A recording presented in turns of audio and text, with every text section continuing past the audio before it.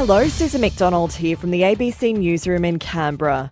Both parent and teacher groups are urging the ACT government not to follow the New South Wales government in transitioning back to face-to-face learning from week 3 of Term 2.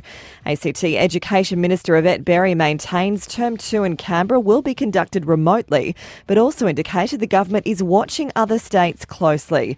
ACT Council of Parents and Citizens Association President Kirsty McGovern-Hooley says parents support a cautious approach. Our members are quite satisfied with the current approach that the ACT is taking to education. We feel that online education is really well set up in the ACT. Canberra's hospitals will begin to offer telehealth video appointments to people requiring outpatient services from next week.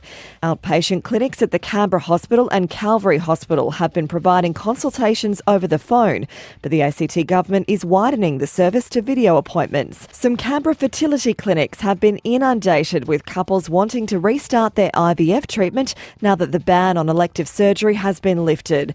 But they're warning the risk COVID-19 presents to women and babies in the early stages of pregnancy is still untested.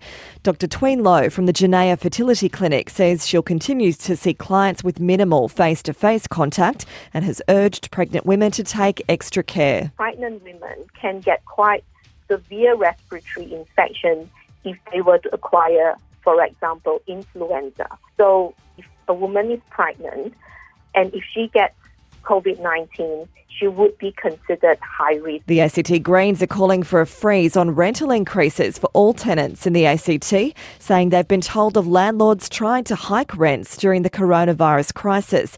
Rent increases are capped in the ACT at CPI plus 10%, and they're already set to be banned for tenants under financial duress at this time. But Greens MLA Caroline Lakuta says the government should go a step further and ban rental increases for anyone. In the ACT government's defence, they probably didn't think that anyone would do this. I am very surprised that landlords are trying to increase rents at this point of time. And Master Builders ACT has warned of a slowdown in the construction industry due to confusion over strict conditions to limit the spread of COVID-19.